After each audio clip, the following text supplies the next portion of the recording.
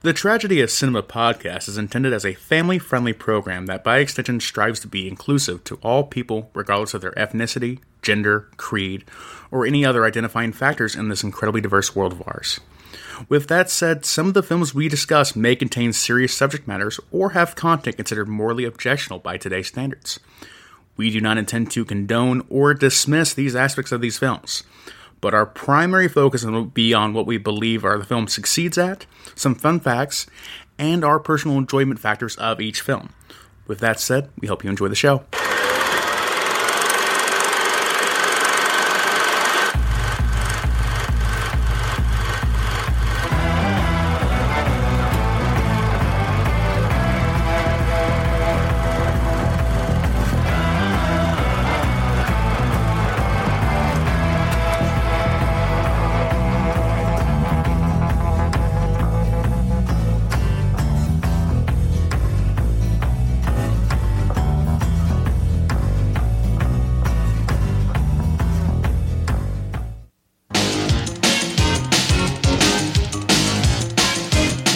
Jonathan Switcher I'm Sex.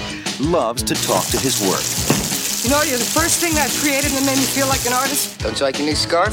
He never expected Not especially. to hear it talk back. I really think I'm going crazy. I am so glad you're working here. I never thought they'd hire anyone stranger than me. You're the only one who can see me like this. To the rest of the world, he's a disaster. You're fired. And she's a dummy. You are one sick puppy. But together, Hey, don't do that. You weren't so shy when you were creating me. You weren't so real. they make magic. Look at him with the dummy. Who are you to criticize? That new stock boy, and I just want you to keep an eye on him for me. I think I'm gonna handle things my own way. All the girl mannequins disappeared from the windows last night. Film at 11. Yes, my dear, your favorite. She is gone too. Get him! Mine's bigger than yours is! Go get him! You're magic. He's talking to the dummy again. Andrew McCarthy, Kim Cattrall, You know I would never bother you when you're getting a piece of wood. Mannequin.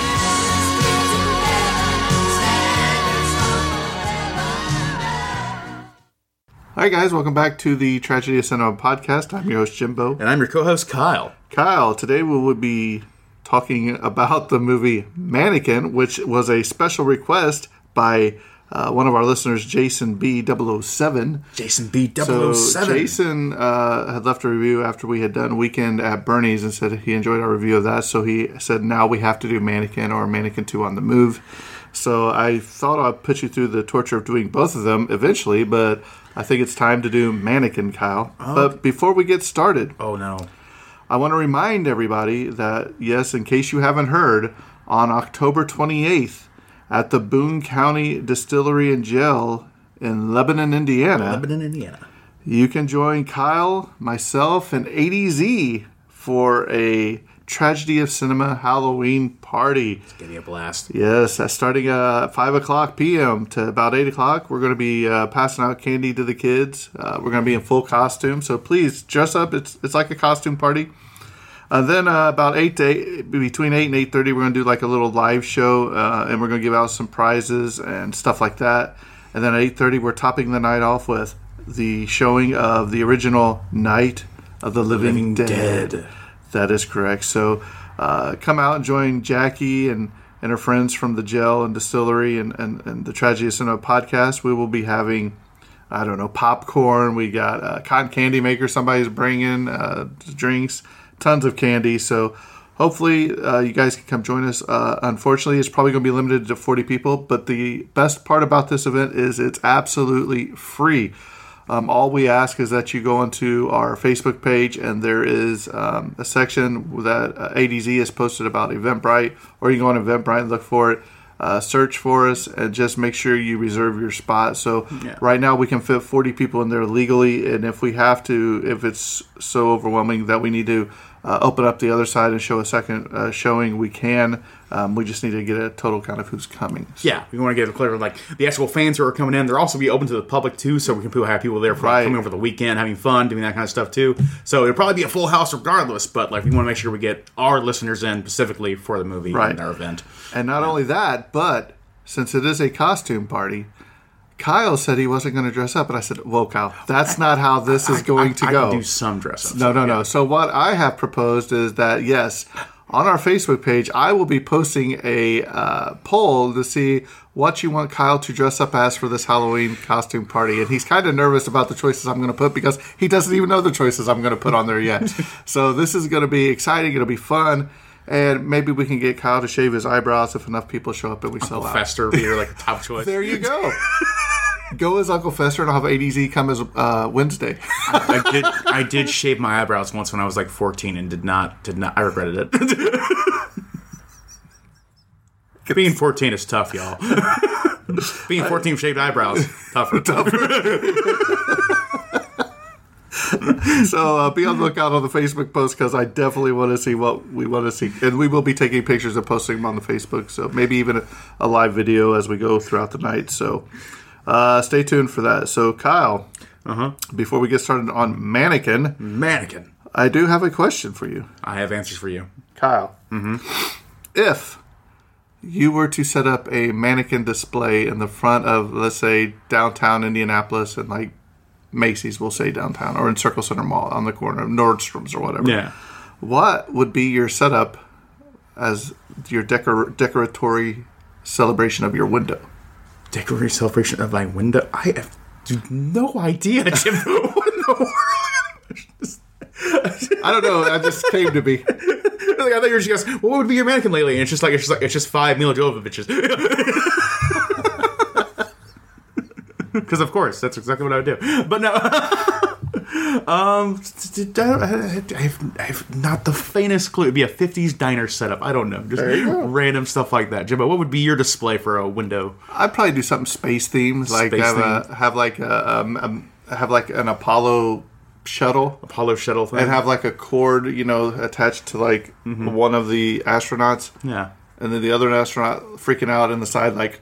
Because he's disconnected from the hose or whatever. So. I don't even know. I bet there's like a huge knowledge base and actually that goes into the window shopping and window display. Yeah, there's like probably a huge culture of the window shopping marketing kind of side of things. Where actually, like, I bet it's incredibly complex. Actually, when you get down to it, and be incredibly fascinating if you came to it. But actually, I have no idea where to even start. It would just be a table. Yeah. With a laptop and me and you sitting there. I don't think it's simple as just like, we got new clothes from JCPenney, put them on these mannequins, put them in the window. I don't think it's that simple, actually. I bet there's actually a lot more work that goes into it, especially for like, the high-end stores especially. So. Well, both of my kids worked at JCPenney and they did have to set up some of the mannequins in JCPenney. They said they go to the room, there's all kinds of parts and stuff. You have to take off their arms and... pose them. It is one of those things. Sometimes you just like, I don't know. I've understood like just owning a mannequin and just having to explain someone a mannequin is just very funny on its face. Or the idea of just like just put a mannequin like in your attic and just leave it there for the rest of your life. Never explain it, and then like someone down the line 40 years later will pick up your leg and be like, what the. It's endless comedy potential right there.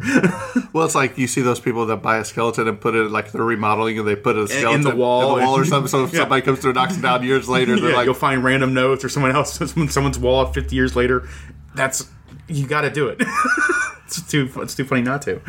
All right, Kyle, let's go and jump into this mannequin that was requested by Jason B. All right, we'll jump right into it, Jimbo. We have the film Mannequin, released on February 13th of 1987. So it was a Valentine's Day date movie. Oh, you're right. That definitely was the intention going on here. Yeah. Quick little jump into what the explanation of the film. A young artist searching for his vocation makes a mannequin so perfect he falls in love with it. Finding the mannequin in the store window, he gets a job there, and his creation comes to life. Literally, it literally comes to life as a physical woman. Real fantasy play there. But you're missing the point of that, Kyle. That it actually starts way before that, back in ancient Egypt. Because she's actually an Egyptian princess. It's also a white lady, which is just like, okay. As Egyptian princesses definitely were. Directed by Michael Gottlieb. I'm going to say Gottlieb. That's what I'm going to say. I'm going to say Michael Gottlieb. Yeah. Written by Edward Rugoff and Michael Gottlieb again. Produced by Art Levinson. Ooh, Art Levinson. I believe he's produced a lot of films, actually. Composer was Sylvester Levay. Cinematographer was Tim Serherstedt. I'm just going to say Serherstedt. And cast director was Marcy Leroff. Budget for the film was $6 million. Adjusted for inflation, that'd be about $16.2 million. So actually pretty, I think that's even modest for the era, actually. $6 million, especially for a movie that, I think it it was filmed in Pennsylvania, but it looks like they're kind of going for a Chicago vibe. I think they're kind of going for New York, yeah. Yeah, somewhere like it's big city stuff, regardless. Yeah, so that's pretty modest overall. Opening weekend, actually, it only made $6.6 million and $6,001,208. So it just barely, peaked over the budget for the film itself. So it would have been kind of maybe a little bit worrying for the people that actually produced the film overall. That it wouldn't make its money back with marketing budgets and all that kind of stuff too. But it came out at the end to $42.7 million gross in America and the worldwide. So that made I'm sure a fair profit back in the day. Just for inflation, $42.7 million would be inflated up to $115.5 million today. So yeah, very, very healthy return on investment for people who made this film back in '87. So it's good for them on there. Moving on to some of the awards of the films right here. We have an Academy Award nomination for Best Original Song and Music for the song Nothing's Gonna Stop Us Now. Which until watching this movie, I had no idea. Well, until actually coming out to the podcast, I had no idea this song actually came from this movie at all. I thought it was locked in my mind as it's a generic 80s song that was very popular for that era. Which is true also, but I didn't realize it actually came from this movie. So that's something I kind of give it to a bright spot of this film overall. It came out one of the, best 80s bops of the time, basically. Then we have the 1988 Fantasporto Awards, where it was nominated for Best Film, and it won Best Screenplay, which just, wow. Kyle. I'm coming in a little bit more on the lower side of this film than Jimbo is, certainly, so we'll get to that when we get to our final thoughts of the film. Next up, we have the 1988 Golden Globes Award, where it was nominated for Best Original Song for, once again, Nothing's Gonna Stop Us Now. And once again, also for the 1988 Grammy Awards, where it was once again nominated for Best Song Written specifically for a motion picture or television. And in 1987, it won Best Actor to Andrew McCarthy for the Fanta Festival. That's right. Best Direction for Michael Gottlieb, and Best Film for Michael Gottlieb. This film has a very positive recognition for it. Good for them. Technical details. This film has a runtime of just 90 minutes, or just an hour and a half. A very modest runtime there. I respect that too. This film knew what it was going for, and kind of like a short and done kind of thing. Really appreciate that sometimes. There's not enough of the 90-minute movies. I feel like every movie now has to be 3 hours long or something. 2 hours and 40 minutes. 2 hours and 45 minutes. Yeah, something crazy like that. Sometimes a good 90-minute movie actually is pretty great. Sound mix was done in Dolby Digital Audio, so good news there. This is a color film. Aspect ratio is 1.85:1. The camera used was the Arriflex 35 BL4. That's a little bit of an unusual camera we see for movies we usually get. Usually it's always a Panavision camera or something like that, so hearing Arriflex is a little bit newer. And that comes up for the technical details there. Filming locations, this was actually filmed at Camp Hill, Pennsylvania, and Cumberland County, Pennsylvania, in the US of A, of course, and also in Philadelphia, and the Wanamaker's Department Store in Philadelphia, Pennsylvania, USA. So it was also the Prince and Company department store back in the day as well. And filming dates was between March 17th, 1986 to May 10th, 1986. So overall, pretty standard filming timeline there for the film. So probably had an overall smooth production. Moving on here to the bigger part here, we have the cast of Mannequin. Starting, of course, with Andrew McCarthy, the star of the film, playing the role of Jonathan Switcher. Andrew McCarthy was also, of course, in the movie Pretty in Pink in 1986 and St. Elmo's Fire in 1985. And Weekend at Bernie's. Weekend at Bernie's, yes, Jim. I'm remiss not to mention the legendary film Weekend at Bernie's 1 and 2. I wanted to make sure duology. wanted to make sure that we threw that in there since you love them so much. And he was also, and I believe it was like 4 seasons of the Orange is the New Black show, the Netflix show from 2013 to 2017, around there. Actually, I don't remember how many episodes he was in there for the show, but it was a few, if I remember correctly. Next up, we have Kim Cattrall playing the role of Emmy. Emmy. I'm sorry, E-M-M-Y, Emmy. Kim Cattrall was also in the show Sex and the City from 1998 to 2004, and also in the film Sex and the City 2 in 2010. She was also in the film Porky's in 1981 and the film Police Academy in 1984. I don't know if she was in any of the sequels of Police Academy, but I wouldn't be surprised if that was the case. Next up, we have Estelle Getty playing the role of Claire Temkin. Estelle Getty was probably easily the most remembered for her roles in the Golden Girls from 1985 to 1992. And she was also in the film Stop, or My Mom Will Shoot with Sylvester Stallone. I didn't mark down the year there, but the movie came out, but I believe it was in the 80s as well. What a film. What a film. Next up, we have James Spader playing the role of Richards. James Spader was, of course, he's probably easily most recognizable known for his role in as the main character in the show The Blacklist from 2013 to ongoing in 2023. Actually, I don't know if the show ends this year or if it's going for more seasons, but I know it's still ongoing up to this year in 2023. 10 seasons. Incredible run for any television show. He was also in the Stargate movie in 1994, and he was in the show Boston Legal in 2004-2008. That was that guy from Star Trek. What's his name? Original Captain Kirk. What was his original name? William Shatner from 2004-2008.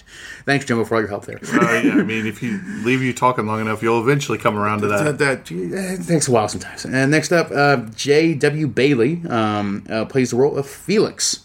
J.W. Bailey was also in the films Police Academy and all the way to Police Academy 7. I think it was Mission on Moscow was the last one. That is G.W. Bailey, not J.W. Bailey. I did say J.W. Bailey. G.W. Bailey, my apologies, playing the role of Felix, and he was in all 7 of the Police Academy movies, I believe, from 1984 to 1994 there, so huge run there. And you remember who he played, right? Wasn't he the... wasn't he a Commandant Lassard? Commandant Lassard. Yeah, Captain Lassard.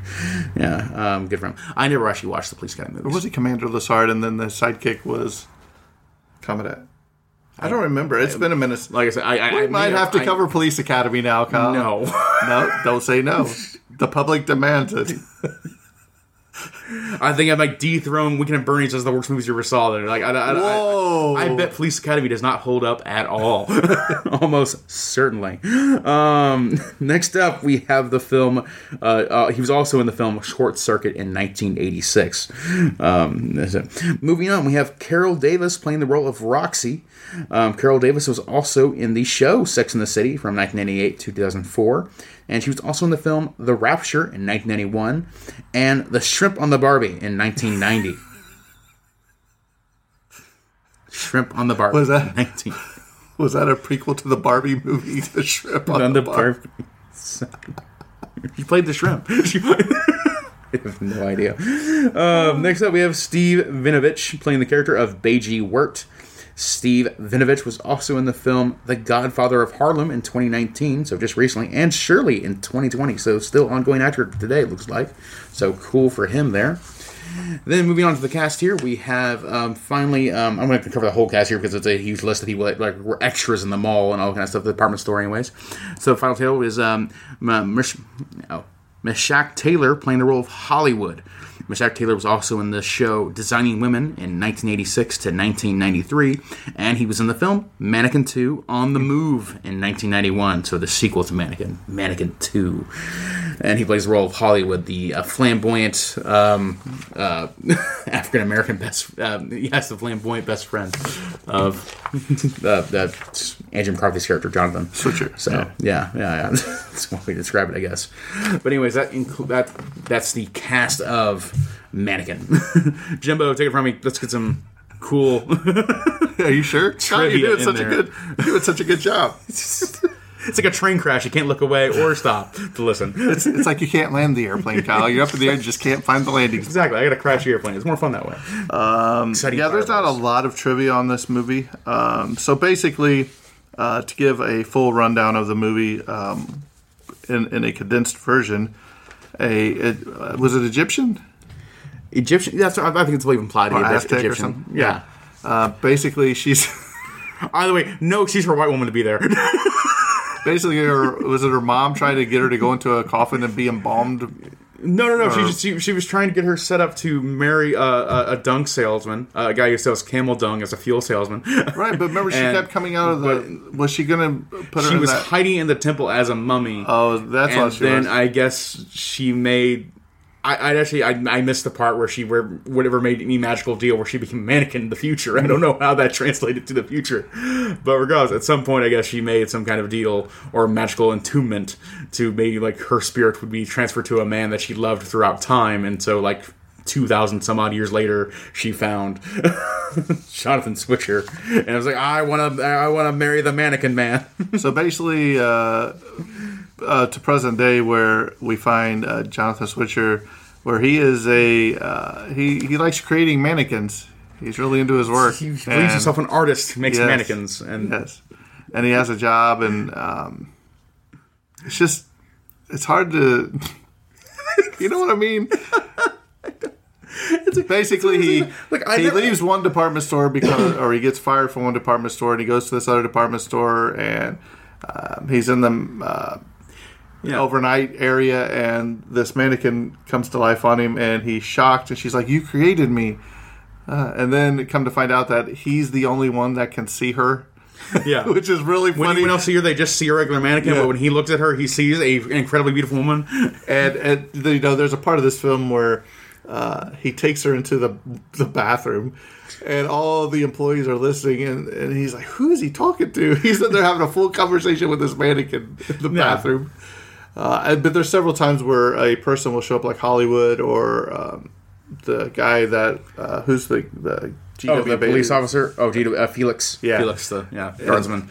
And they would walk in, and they would just seem like dancing with a mannequin. It's kind of funny. Yeah. This has a lot of, I don't know, Kyle, if you ever remember back in the early 90s, I doubt you, maybe late 80s, there was a show, I believe it was on Nickelodeon, called Today's Special. Mm. And it was about it was part puppets, part human beings, and it was about a male mannequin, and if they put this certain hat on him when the lights turned off or whatever, it was like an old man's hat situation. Well, I mean, I don't remember. I just remember the hat.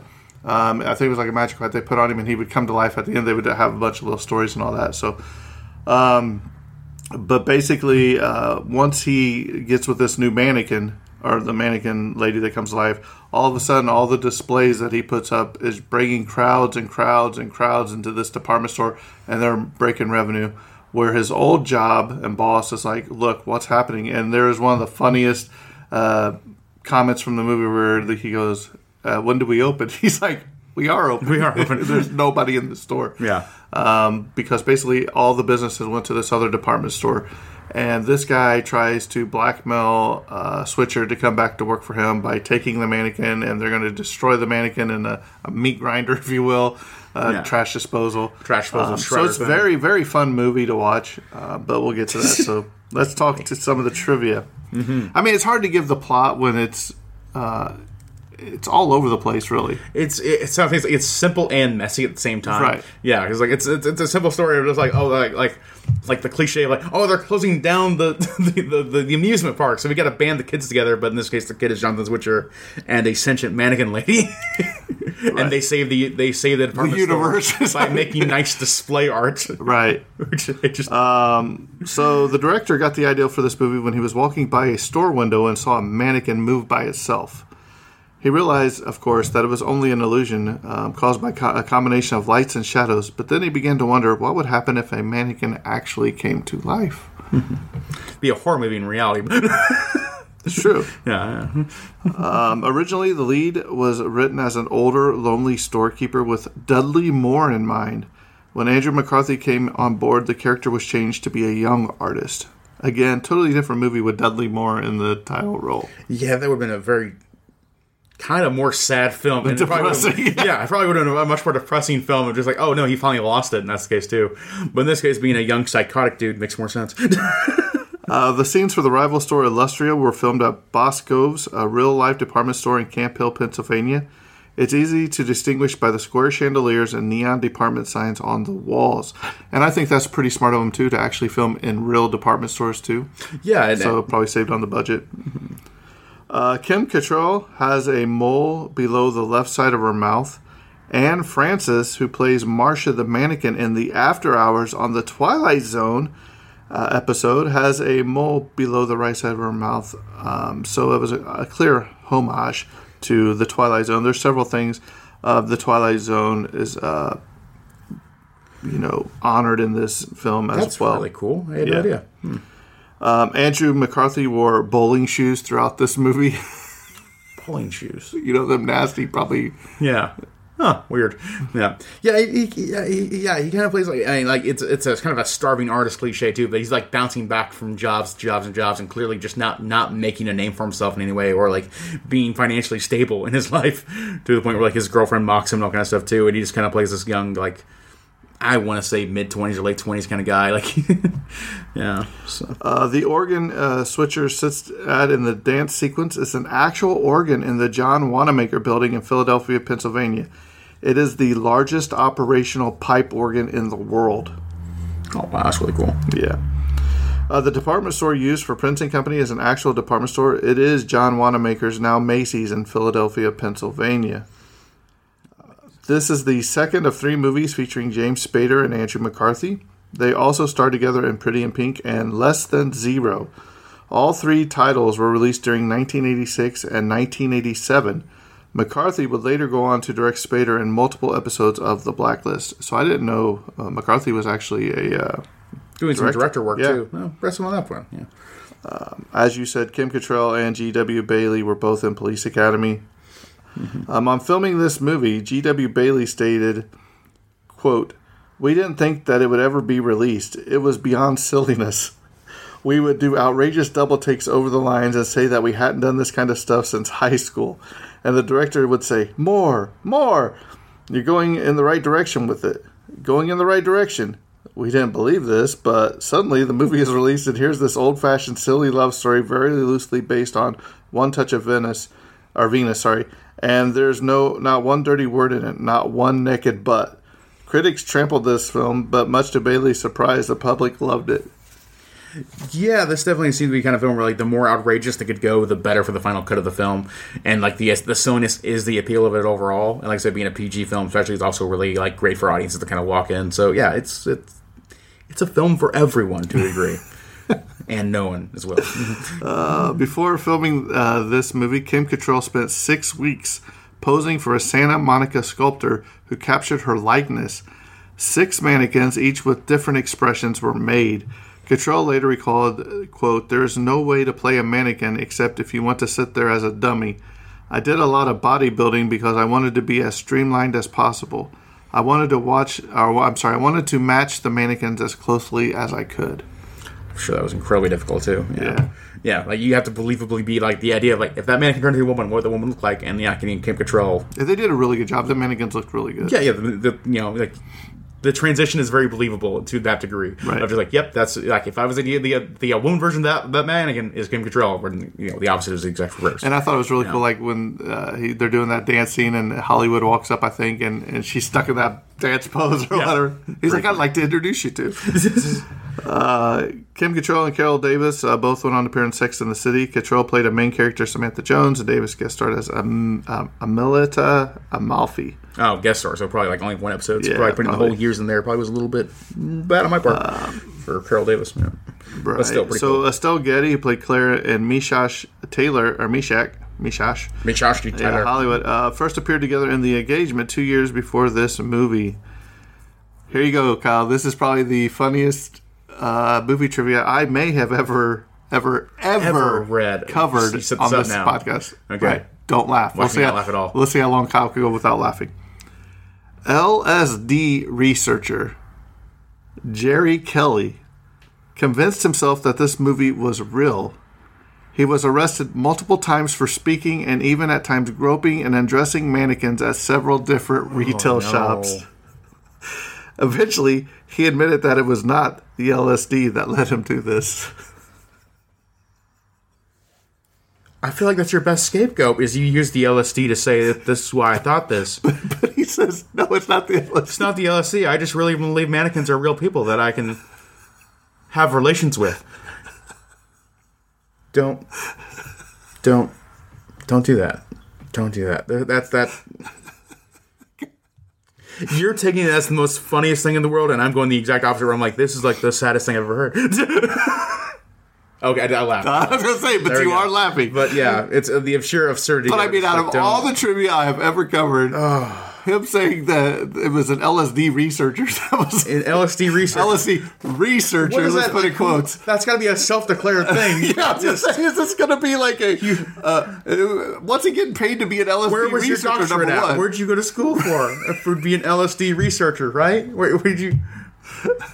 I know. Did you write your dissertation on LSD? Like, what... And if you're an LSD researcher, can you get in trouble with the cops for having LSD exactly, on you? Like, were you part of, like, those, like, terrible, like, military programs? Or what was the military? The LSD research? I forget. Well, this is probably back at the time of Nancy Reagan's dare to keep kids on drugs, too. So he might be a spokesperson. I don't know. Self-declared LSD researcher. Yeah. There's a lot in that. Do you have a card that says that... No, it's okay. Including Officer, that in the trivia. I'm an LSD researcher. Everything's fine. You don't have to arrest me. Just me pulling out my card. I can do what I want card and just... Well, he's got a card. Sir, what are you doing with that mannequin in the mall? It's okay. It's in the name of research. It's in the name of research. Pulls out his badge. Oh, man. Part of LSD research. It's like, what? That incredible trivia. Incredible. LSD researcher. That's who you go for as the Halloween costume party. You be the LSD researcher. Here's candy, kids. I'm an LSD researcher. Oh, no. Oh, Kyle is why we have to check our candy. I'm the guy who got the clam chowder in the Titanic movie. Oh, man. All right, we better move on. I told you that the one little trivia would open up a can. It's out there. Mishash Taylor made a cameo as flamboyant window dresser Hollywood Montrose in the music video of the movie's theme song Nothing's Gonna Stop Us Now by the rock band Jefferson Starship. He also reprised the role in, of course, Mannequin on the Move. Mannequin on the Move. This movie is the rare Hollywood romance where the lead actress is older than the lead actor. Kim Cattrall was 30 years old when she played Emmy. And 30 years old. 30, yeah, because I'm thinking what you're thinking, Kyle. Yeah, because like I'm not even 30 yet. And Andrew McCarthy was only 24 years old when he played Jonathan Switcher. Huh, that's really cool. So it's kind of weird that it's usually the other way around. I remember it was it was like Sandra Bullock and Channing Tatum just released a couple years ago. I think it was like The Golden City or something like that too. That was like one of the latest movies I saw where there had to be a small age gap there where I think it was like maybe like 10 years or less even, where Sandra Bullock I think is in her late 40s now, and same thing, and Shane Tatum's a few years younger, so it's still very rare to see in films where the age gap is reversed, because usually it's the exact opposite way. Right. Yeah. One of the original Emmy mannequins used in the filming of this movie was restored by the store South Fellini and is currently on display in their store, which is located in the Fashion District in Center City, Philadelphia. The head and torso are the original pieces. It's such an odd way to be kind of immortalized in some way. Road trip. You usually think about like a statue or something like that too, or a painting, but it's like a mannequin of you is such a very odd thing.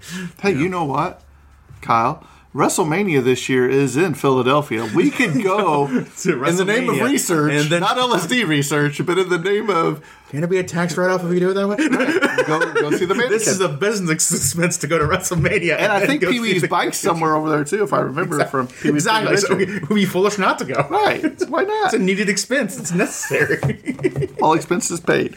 Listen, IRS. Oh, man. Okay. Phil Rubenstein, the mannequin factory boss on the beginning of the movie, and Mishash Taylor, Hollywood, both appeared in episodes of The Golden Girls, where Estelle Getty was a main cast member. Rubenstein played an exterminator in the episode where the girls get mistakenly arrested for prostitution.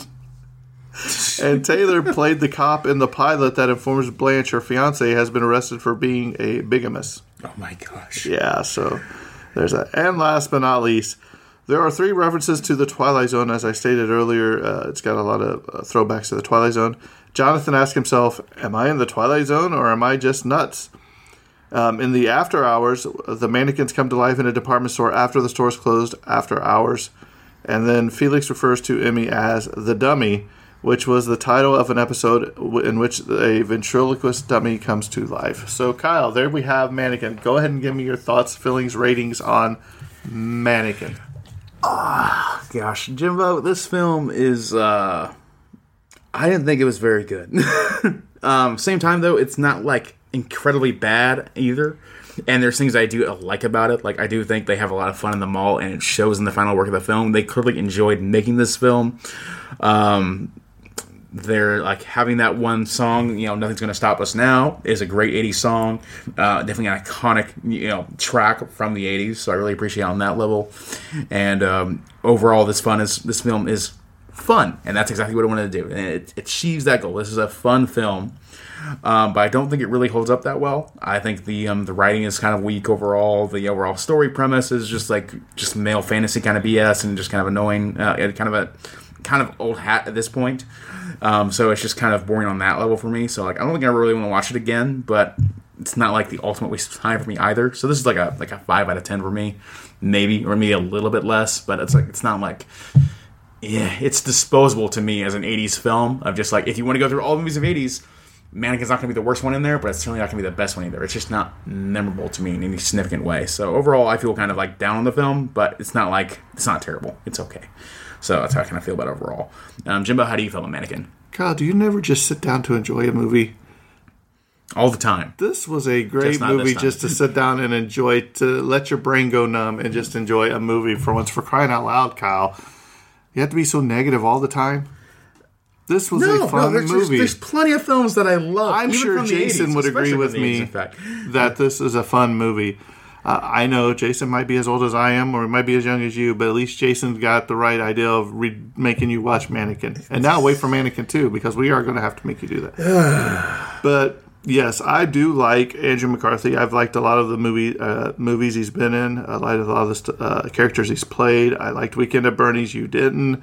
I've liked him in a lot of stuff, and it's no different in this movie. But to me, he always plays the same character too, if that makes sense. He was typecast, yeah. Yes, basically for a lot of his roles. So I think Kim Cattrall did a fantastic job in this movie. Cinematography was great, and dude, G.W. Bailey. I mean, he's most famous for that Police Academy role.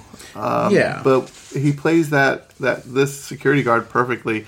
And he has the 2 dogs, Rambo and Terminator, I think the 2 dogs' names are, once he gets fired from one to the other. It's silly, but not in a bad way. I agree with that, too. So, yeah, it's definitely a fun movie. I think Taylor Character Hollywood kind of I could see it as progressive for the time, but now it kind of plays into a lot of kind of the negative side of gay stereotypes, which I think so it's aged poorly, but also I bet for the time it was seen as progressive, just having a gay character at all be not portrayed in a negative light, because here he's Jonathan Switcher's friend in the film throughout the entire thing, and actually hugely supportive, even holding back people that are stopping him from getting his Mannequin. Right, remember when he had the water hose at the end? Exactly. So he's a mixed bag of history overall, where it's these are negative stereotypes now, but back then this is actually incredibly progressive in their sense. Honestly, Hollywood might be one of the earliest depictions of actually positive recognition of a gay character that I can remember. Yeah, because he's not shown as a bad guy at all. He's just shown hilarious. He plays in the stereotypes and tropes, but he's not a bad person, and that's a very important distinction of this film. And those sunglasses he wore, him being gay is not being depicted as a bad thing. So that's incredibly impressive for an '80s film, especially. Right. So that part, it's something positive, but also I said, he plays in those stereotypes of being incredibly effeminate, and that being a negative thing. So it's a mixed bag right there, but overall, I don't hate it. No, it was like I said, I think Hollywood did a good job. I think I think the cast was almost perfectly on point. It's even James Spader, you don't really recognize him because it's one of his earlier roles. Yeah. Even now, I'm hopeful to see Hollywood and Mannequin too. That's one thing I'm hopeful. I wonder if the depiction's better or worse. I don't know, but I'm curious to see how that goes. Oh, so Kyle does want to watch the sequel now.